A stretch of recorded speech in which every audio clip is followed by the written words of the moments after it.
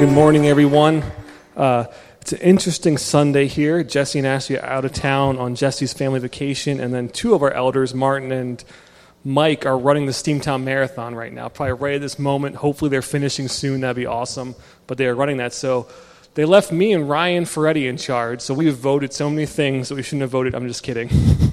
We already changed the paint color outside. We're going to paint it over. I'm just joking. But it's a great day. Turn to your neighbor real quick and say, happy anniversary. You guys are like, what the? So this time, 7 years ago, was our first service as a church. That's worth clapping for. It's crazy. Was anyone at that service, the old downtown building? So I see a few people. I know there's a few people here, remnants of that. We actually had a really small building on Lackawanna Avenue above Coney Island. They didn't work on Sundays, so luckily it didn't smell like hot dogs there, which could have been a good and bad thing at the same time. But our kids' room in that building was the size of like a closet, and it was all windows. So the sun came in, and it was hot in there. It was miserable. The only bathroom we had was up by the stage, so if you had to go to the bathroom during the service, everyone knew. And so it was a great time. Just seeing how the Lord's moved there, I do see, like, where's Butch at? Butch was there. One of our first members of the church. It's funny. He walked by one night during worship practice and heard us and then came ever since, which is an awesome thing. So, well, the location was great. The size was not, and we outgrew it. And it's actually this building we're in right now is a testimony. We searched and searched for months knowing that our lease was coming up on the building downtown and couldn't find anything. At one point, we were about to move out of the city onto Kaiser Avenue and rent a spot where we'd have to come in every morning and set up every Sunday morning. How many volunteers are glad that didn't happen? Who wants to wake up at 6:30 and set the whole church up, sound system, everything? That would have been miserable. And then at the last moment, God provided this place, and it came with the house next door that we used. And so seeing God move in these past 7 years have been amazing, and seeing you guys be a part of that in many ways is awesome. I'm glad you guys are here. So today's a day of celebration. It's 7 years. As Jesse's been saying, God's doing a new thing, right? And the year 7 is the year of Jubilee. We should be joyful today. And luckily today, I have a joyful message. I know last time I spoke, Jesse's like, hey, take the verses in Psalm about David saying, God, kill my enemies. And I was like, what? But today, I actually have a message on redemption. And I just want to stress, I love redemption stories. Everyone like movies, and you like to see a bad guy end up being good by the end of it. Everyone like that. I root for that in things. I'm like, is this guy going to end up being good? And also in real life, I love Tiger Woods just because I want to see him win the Masters again. Be like, hey, he came through, he pulled through, he's redeemed, and he won a Masters. And that's not a great example. But also, if you look in everyone's laughing because Tiger Woods did some bad things. So I want to see him win. I like redemption stories. We saw it with Michael Vick. We're like, hey, he got redeemed. He made it. So I root for those all the time. We see it in movies as well, in Les Mis, you see how Jean Valjean ends up being a criminal and then redeems himself at the end. And then we also see Inspector Javert take the opposite route of that and just seek revenge the whole time. So it's everywhere. I root for it. I love it. And sometimes I think we forget that we are part of the most beautiful redemption story of all time. We should embrace it. We should love it. And it actually should help us in how we do our everyday life. It's how we view people, how we view ourselves, how we view our city, how we view our neighborhood, how circumstances are viewed. If we view that through the eyes of redemption, life is joyful. It's a great thing. So if you want to turn with me to Psalms 103. I'm saying all this joyful thing, everyone's like, so I want some joy today, right? It's 7 years. It's a great day. People are running a marathon and we aren't, right? That's something to be joyful about. But turn with me to Psalms 103. We're going to read 1 through 14. Let me know when you get there. I'm sorry, Kendra, I didn't give you any verses today, but it will be up on the screen. If not, that Bible in front of you is yours to keep if you don't have one. So I encourage you to turn to that in there as well. So Psalms 103. Bless the Lord, O my soul, and all that is within me. Bless his holy name. Bless the Lord, O my soul, and forget not all his benefits, who forgives all your iniquity, who heals all your disease, who redeems your life from the pit, who crowns you with steadfast love and mercy, who satisfies you with good, so that your youth is renewed like the eagles. The Lord works righteousness and justice for all those who are oppressed. He made known his way to Moses. He acts to the people of Israel. The Lord is merciful and gracious, slow to anger and abounding in steadfast love. He will not always chide, nor will he keep his anger forever. He does not deal with us according to our sins, nor repay us according to our iniquities. For as high as the heavens are above the earth, so great is his steadfast love towards those who fear him. As far as the east is from the west, so far does he remove our transgressions from us. As a father shows compassion to his children, so the Lord shows compassion to those who fear him, for he knows our frame. He remembers that we are from dust. What a great verse. And I could just say that verse and end the service, drop the mic, and we can go back into worship, because that verse has so much in it. I want to point out a few things, though. I love that. We always think God doesn't forget, but God does forget one thing of ours, right? What does he forget? Our sin. It's as far as the east is from the west. He doesn't remember it. So everything you've done in your past, everything you did yesterday, if he's forgiving you for that. Isn't that good news? Is that something to be joyful about? He's redeeming us. He's made a way for a redeemer. And the other thing is I love, he doesn't repay us according to our iniquities. We like payment in America. We like money. And there's always a cost of something. He does not repay us judging our sins. He repays us judging on what his son did on redemption.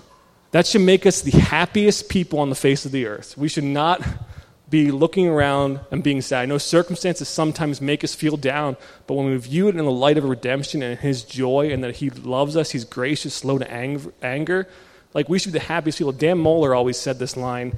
He was here last November. Look him up. He's a great person. But he always said, if you squeeze an apple, what comes out? Apple juice, right? An orange juice. If you squeeze a Christian, what comes out? Should be Christ. And sometimes you squeeze us, you put us in the pressure situations, and what comes out? Fear, anger, sorrow, sadness. That's not what we're called to today. We're called to be joyful, redeemed, and a redeemed people. So we're going through our series right now. It's on foundations. We're actually going through a catechism Jesse and Jared made for this church. That word scares a lot of people because they think they remember their Catholic days and it being beaten into them.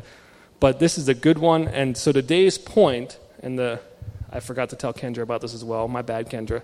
Is, has God made a way of redemption? And yes, God, out of mercy, promised and provided reconciliation through a Redeemer to restore us to prior union with himself. And so this is good news. So if there's good news, there has to be some sort of bad news, right? Good news always invades bad spaces. So the past few weeks, we sort of laid down the bad. And we started off with Jesse going through, God made us in his image. He created the earth with the natural peace and rhythm and union that was supposed to be, and we were supposed to commune with him daily. There was no fear, no shame, no sickness. There was abundance. And then suddenly, sin came in. And that union was split. And there was no longer no fear, no pain. We live in a broken world, and sometimes we sort of disconnect from that, because if your life is good, sometimes you don't see sin. If you work in a place where you see hurt and pain all the time, you realize there's sin in the world. But lots of times we disconnect and go, life's pretty good right now. But no, we are a result of sin. We are living in a sinful world, and we need a Redeemer. And so we just look around. These hurricanes, the result of a broken world is everywhere. Everything is viewed through sin right now, but there's also this brokenness and this emptiness in us. And so then Martin last week explained how we deal with that emptiness today. And lots of times we create idols to try and fill that brokenness. And I have a daughter, and we have all these toys. And the best way, I'm a thirsty person. The best way I thought to describe this was anyone have kids? And they have that one toy that there's different shapes, and you try to put it in the right spot. And so Emma is really good at getting the circle in, but she's not good at anything else. She tries to shove the star through the circle. And so when Adam sinned, it created this emptiness in us that we were trying to fill. And we're trying to shove things in a spot that only God can fill. And so our whole rest of our lives, we're let me try and see if myself can fit. If I can better myself, will that fill that need? If I can look to other people, will that fill that need? And then sometimes we turn to other things. I have this story. Do you mind if I get personal today? I was hoping people would say no. But, and this is real. This happened 3 weeks ago. And I was I go through life, I don't really have idols. I'm good. I don't really exalt things until something happens. I'm like, oh, I have an issue. So I have a TV, right? I come home on Friday nights. It's a thing. I get online. I play video games just to like end my night and relax, like sort of close out my week of work. And one night I came home and I was like, try to turn on the TV. TV would not turn on. Plug into a different plug. TV still not turning on. I had a meltdown. I was like, are you kidding me? All I want to do is play video games right now. I had a long week at work.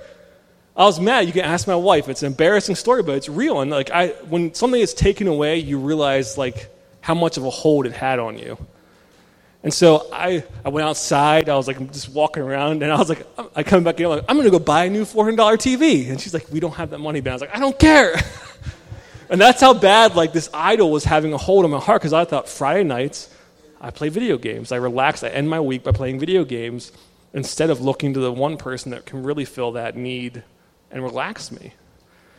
And so thankfully, I worked through that. My wife was like, you need, and then I went outside and I was like praying. I'm like, Lord, what is going on? And he sort of like slow and kindly corrected me. I like how God does. He doesn't like we saw, he's slow to anger. He didn't if I was God, I'd be like, you idiot. But I'm not God, that's why. And so I sort of had this moment with God. He's like, what are you doing, Ben? Like, really, it's a TV, it's a video game. What are you doing? And I'm like, you're right. I should be reading a book or read the Bible. I have an obsession with books, and not like fiction books. I like nonfiction books. I have a stack of books I've been trying to read through since 2014. I get through one a year. So I read all of them at the same time. I make a bad mistake. And I'm like, I could be doing that. I could be spending time with them. And no, I was so mad about a TV. Why? Because as humans, that was what I was trying to fill my void with. It relaxed me. It made me feel good beating kids in Madden. That's dumb. They're probably 20 years younger than me. I'm like, yeah, gotcha. Gotcha on a Hail Mary. Ha. And so that's what we do. And if we were all honest and all looked at our own lives, we would see that somehow there's something in us that we're putting above God instead of letting God fill that hole. And sometimes it takes a moment where something breaks to figure it out. But I figured it out pretty quickly. And so I did evaluate other things in my life. I'm like, what if I lose this? That's the best way to do it. What if I lose this? How would I react? What if I lose this? How would I react? So we try to build idols. And I'm not saying things are bad. TV is not bad. God doesn't care if you watch TV. He cares if you spend all your time on the TV and not with him. But it's not inherently bad as long as the gift points back to the giver. And so when you don't have idolatry, when I sit down, I play a video game, I'm like, man, this is great that I have the money to afford that TV at the time and the money to afford a PlayStation at the time, all because God worked in my life. And so when we try to fill that, it's bad. But when we credit the gift back to the giver, it's not idolatry. But I just encourage you today to go home and think, what can I lose that would set me off? Or what could happen in my life, something that would make it unstable, because then we can work through that before it actually happens. I wish I would have known my TV was the biggest hindrance in my life, and then it happened and I figured it out. But we are all active participants in sin. We can look back and we try to blame Adam and Eve for well, they did it. But if you look at it in the Bible, it says all have fallen short. All have sinned, fallen short. So we need to stop just putting it off. We're sinners. We need to realize that then we are sinners, and so we need to realize the need for a redeemer. And that's the biggest thing I'm trying to stress right now. There's good news, but we have to realize the depravity of what it is before we get to the good news and how God saved us out of it. And so another thing we like to try to do is we try to fix ourselves. Do you know the biggest selling genre of books? Anyone can guess it? Self-help books. $545 million a year are spent on trying to better yourself. And so when we do that, when we say, God, I can do this better than you can do it, I can do this, we're active participants in the sin of Adam. That was his main thing. He was like, God, I can do, Satan said, be like God if you eat this. And so he's like, okay, we can handle this better than God handled this. And so we always try to get away from that. But if we are actively saying we can do something better, or if, God tells us something I don't agree with that, I can do that better, we're participants in Adam's sin. So we're sinners. We've established that. You guys ready for the good news? Everyone's like, no, more bad news. Okay. Are you guys ready for the good news? This has got to be good today. This has to hit you today as the greatest news ever. It has to, that he saved us. And so let's turn to Romans 5.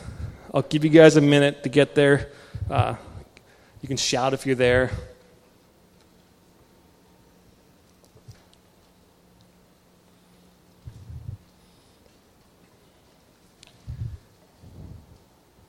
Anyone remember sword drills? Anyone go to like a private school here? I went to a private Christian school, like a Bible class. Like, okay, guys, get ready. Romans 6. And everyone turned to it and like they'd yell it out first. Anyone do that? Well, I had a fun life. And then I cheated. I got the tabs in my Bible. And they'd make me wait 5 seconds. They're like, okay, Ben, everyone else goes. Now, Ben, you can go. I'd still win.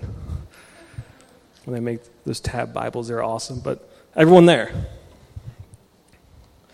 So Romans 5:6.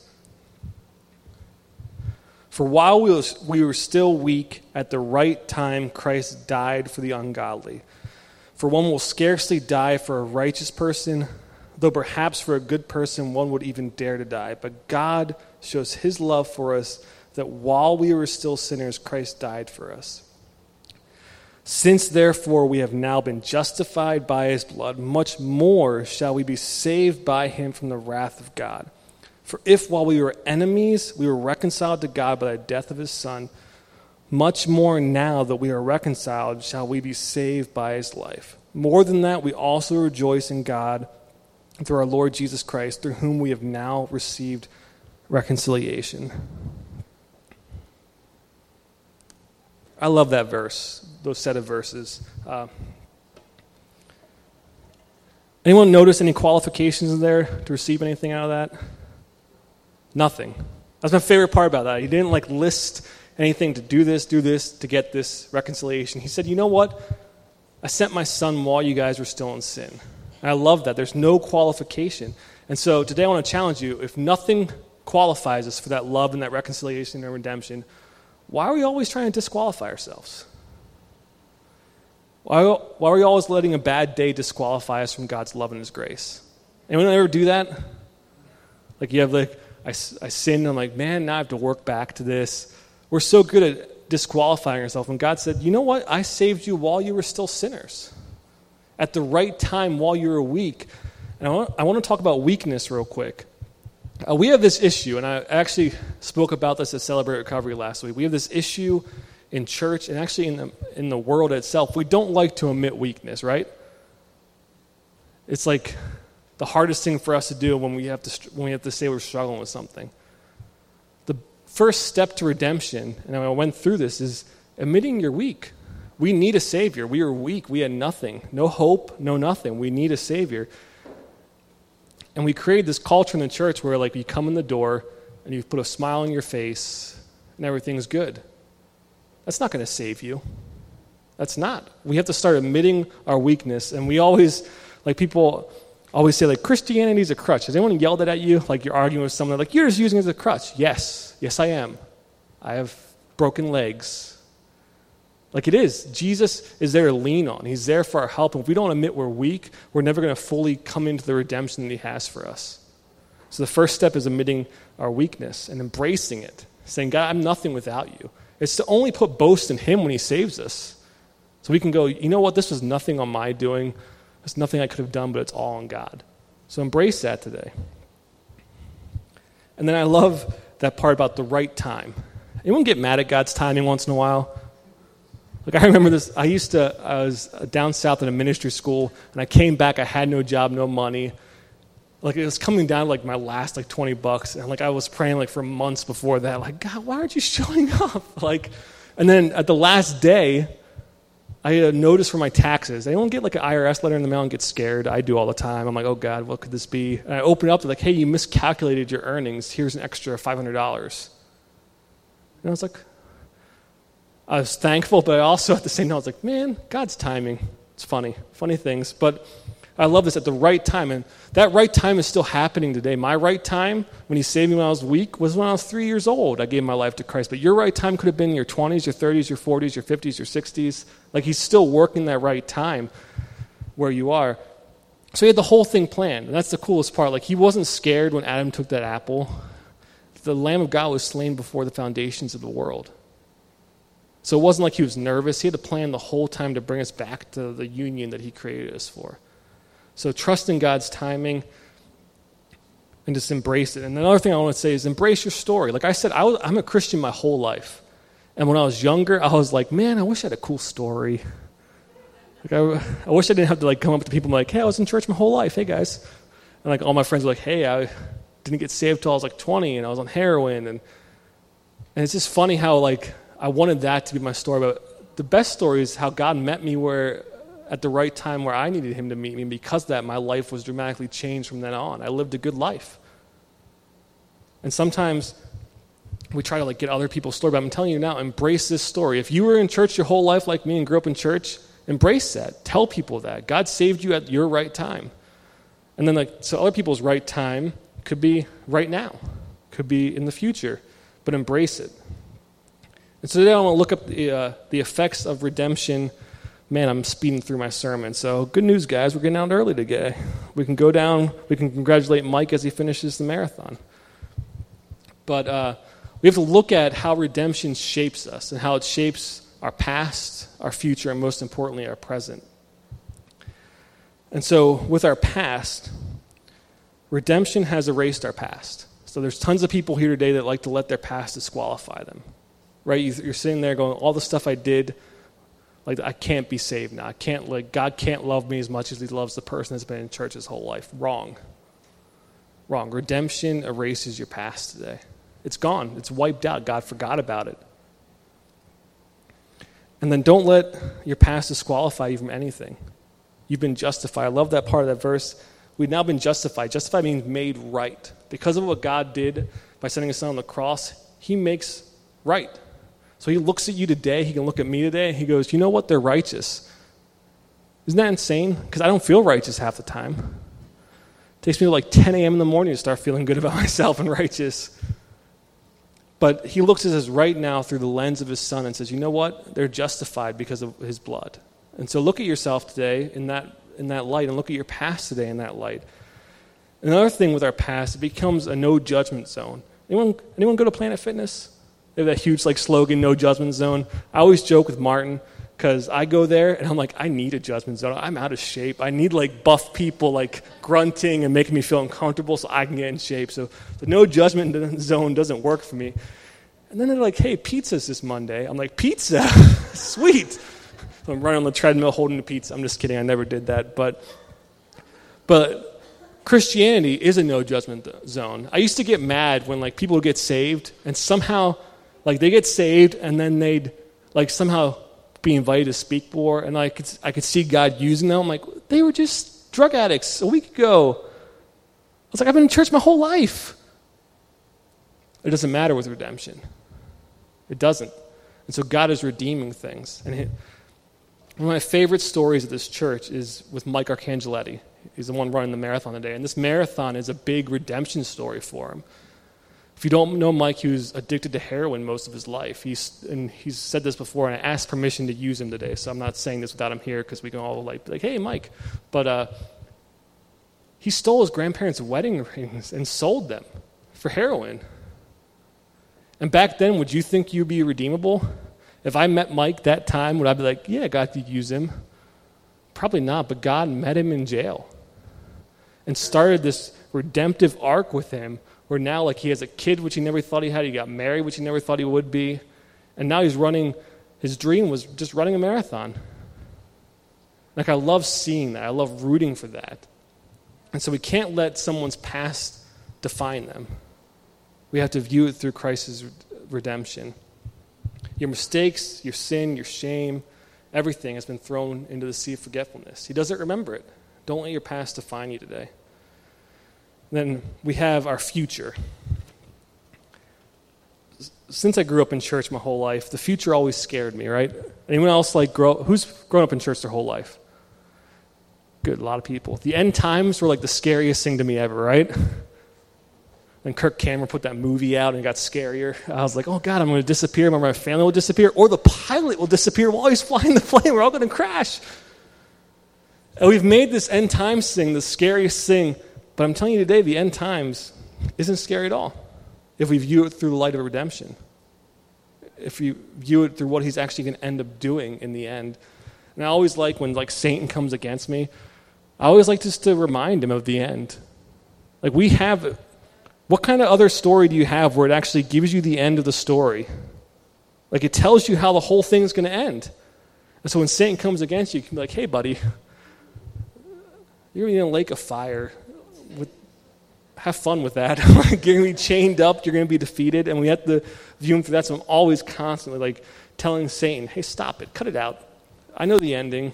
You have no control over me now because of that.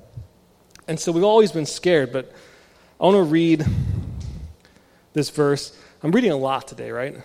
I have a lot of Bible verses, but it's good. So in the end, God ends up redeeming the earth. Sin's gone forever. And I want to read these verses in Revelation. This is Revelation 21, 1 through 7. I'm going to jump to a few other verses in there just to show you how good the ending is going to be and how we have to view our situation and view the future with hope right now because of what he's doing in it, and he's redeeming it. Then I saw a new heaven and a new earth. The first heaven and the first earth had passed away, and the sea was no more. That's a little scary, but it gets better. And I saw the holy city, New Jerusalem, coming down out of heaven from God, prepared as a bride adorned for her husband. And I heard a loud voice from the throne saying, behold, the dwelling place of God is with man. He will dwell with them, and they will be his people, and God himself will be with them as their God. This is where it gets really good, verse 4.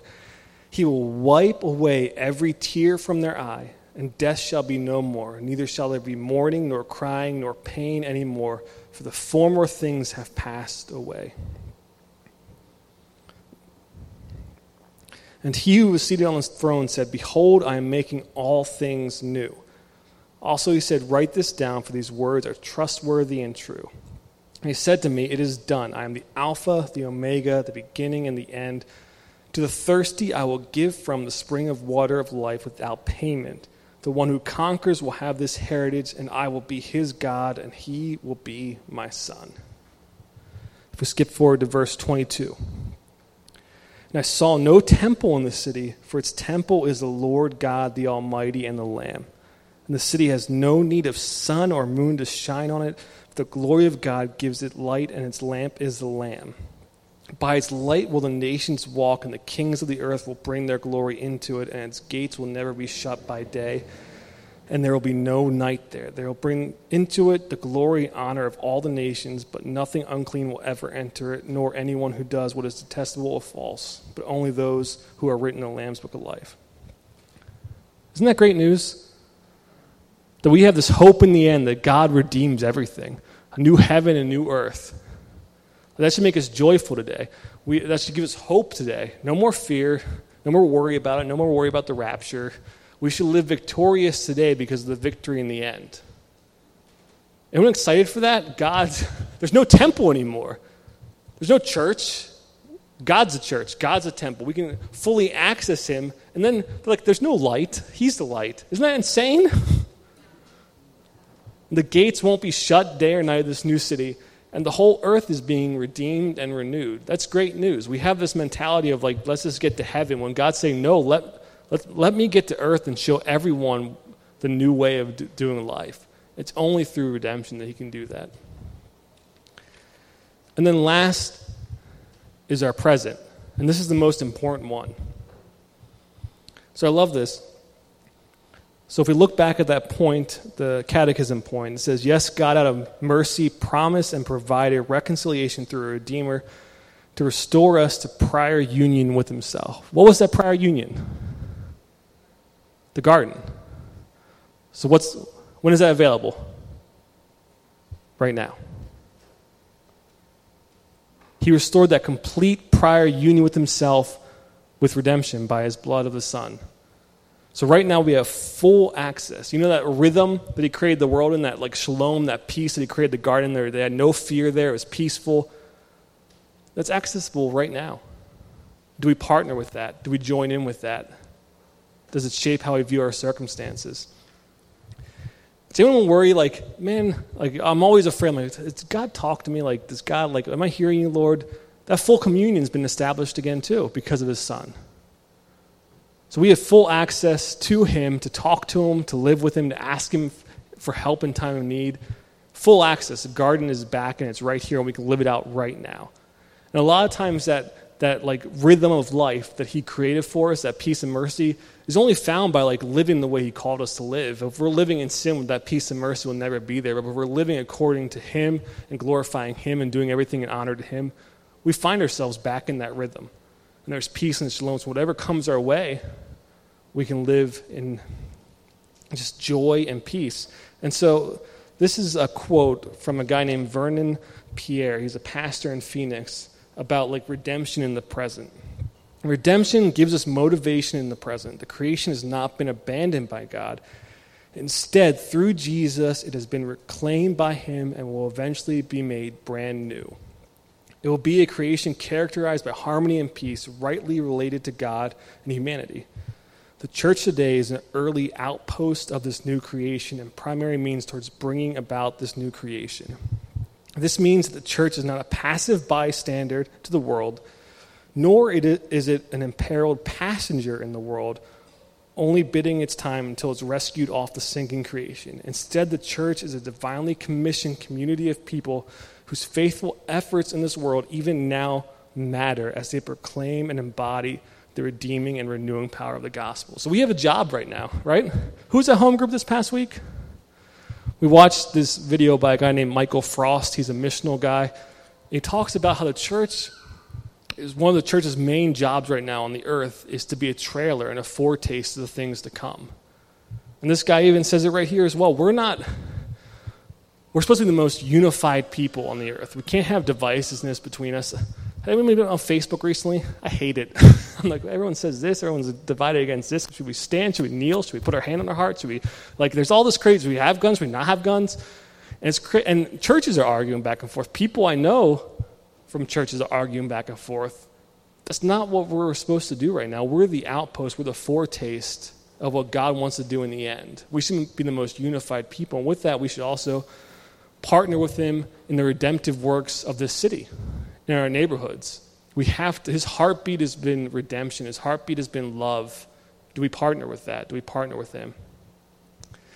So everywhere we walk, everywhere we go, our goal should be redemption. Everyone we meet, our goal should be redemption. Even our enemies, which I hate, our goal should be redemption. We have to view them as a redeemed person. We should partner with God and say, okay, let's bring about redemption. And also is how we view our circumstances. Is we also have to review ourselves and our body presently in light of redemption. We saw there's no pain in heaven. So if we're a glimpse, not no pain in heaven, but no pain on the new earth. So if we're a glimpse of that today, we have to view healing through his redemptive eyes as well. And so also my family this year, cancer's popped up on both sides. My mom just got out of surgery this past Wednesday for cancer. My father-in-law has it. You've seen it. He's been here. We've prayed for him. It was just thyroid cancer. It turned into liver cancer. Now it's gotten scarier because it's turned into genetic thyroid cancer. And so now I have to look at my wife and my daughter and go, oh gosh, do they have cancer? And it's been a tough time.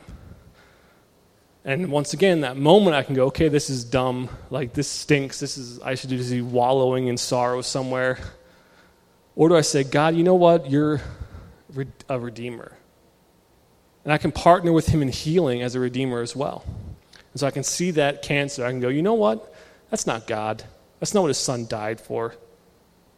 And if I want to be a glimpse of that, I have to stay trustworthy and strong in that. And say, God, you know what? You can redeem this situation. Will he? He's God. Who knows? His timing is perfect. We have to trust him in that, but we can also just partner with what we know his heartbeat is of love and redemption. And so today I encourage you, if you have a sickness, if you have any pain in your body, pray for it under the redemption lens. Don't pray for it under what you feel. Don't pray for it under how you feel. Pray for it with the redemptive lens of Christ in mind. And then last but not least, our present, it should empower us in the present to live redeemed. Like I said when I first started this off, this is the most joyful message you could ever hear. He saved us. We had no hope at all, right? If God didn't save us, we would just be waiting to die. No hope. But God sent his son to save us. And I always if I was God, wouldn't you seek revenge? If you made this perfect place for people to live and they had everything, the trees grew fruit, and then they turn on you and like, we could do this better. I'd be like, okay, good luck, see ya. Would anyone choose redemption at that point? But no, God, while we were sinners, while we were the farthest part away from it, at our weakest moment, he came down and said, you know what? I'm going to save them regardless of what they've done, or regardless of what they partnered with today. Isn't that amazing? So we have to live our life by that, through that lens. We should be the happiest people. We should be the most joyful people. And yes, circumstances come across where sometimes you have to take that moment, be sorrowful, think about it, but get out of it. Partner with his redemption in your life. And then lastly, never sit here. I don't want you sitting here today, and I said in this beginning, don't think your life can't be redeemed. Don't think any circumstances can't be redeemed. And one of the craziest stories of redemption in the Bible is the story of Ruth. Has anyone read that story? Remember that story? It was, if you went to Sunday school a lot, it was taught a lot. But Ruth was a Moabite woman. There's a family in the land of Israel. So Naomi and her husband and her sons, who were Israelites, went to Moab. They married 2 Moabite women. Ruth was the only one that came back with Naomi. All their husbands died. And so Ruth came back with Naomi to Israel. And when they were there, they realized there's a guy there that could be a redeemer for her. It's called a kinsman redeemer, where he could agree to take her on as a wife and give her everything he has. And so we see this beautiful story of redemption. And the story itself is great, but it ends like this. And this is what we always seem to forget, how crazy. This is a Moabite woman. She's not an Israelite, right? Everyone agree with that. She's a foreigner to them. And it ends, and listen what happens at the very ending of the story. Who comes from this line of people? Remember, she's not an Israelite. She married one. And Ruth gave birth to a son, and they named him Obed. He was the father of Jesse, the father of David. So don't say right now my life can't be redeemed. Don't say I'm not part of this. Jesus came through the line of David. Ruth, who thought her husband had died, everything was gone wrong. How can I be redeemed in this? She comes back to Israel, finds a guy to redeem her. They give birth to David's dad, or to David's granddad. Isn't that insane? So I don't want you sitting here today saying I'm too far gone. There's nothing I can do. You have no idea what God's working in your life right now. You have no idea. So partner with that. Never think you're too far gone. Never think your circumstances have made you too far gone. So I'm going to do something a little different today as we close. First of all, I want to offer an open invitation to come to the front and get prayer if you need healing today.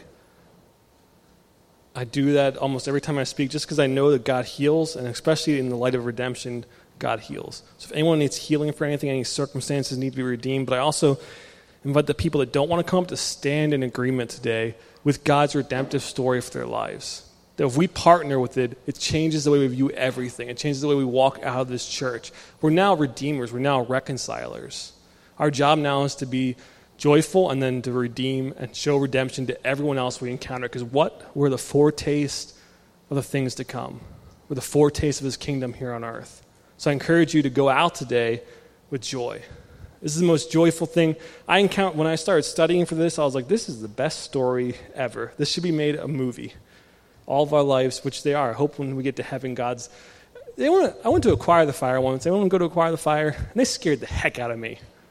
This one time I went, their whole thing was showing everything bad. This guy gets to heaven and they show him everything bad he did. His whole life, the good, the bad. I'm like, that's not true. I can't wait till we get to heaven and God shows you all the good. And then when you're up, not heaven, well, if you die early, you're going to heaven, but I'm hoping I make it to the new earth. I'm hoping this is a generation. That might be scary to some people. But then God shows us our movie of our life. And we can sit there and go, this is the greatest movie ever made. Martin Scorsese's got nothing on this. Nothing. This is the best redemption story I've ever seen. That's God in his mere mercy. Nothing we could do, nothing you could do, no rules. He saved you in your sin. He pulled you out of the pit you were in. There was no hope. So today we live hopeful. We go about our lives being one of hope and joy.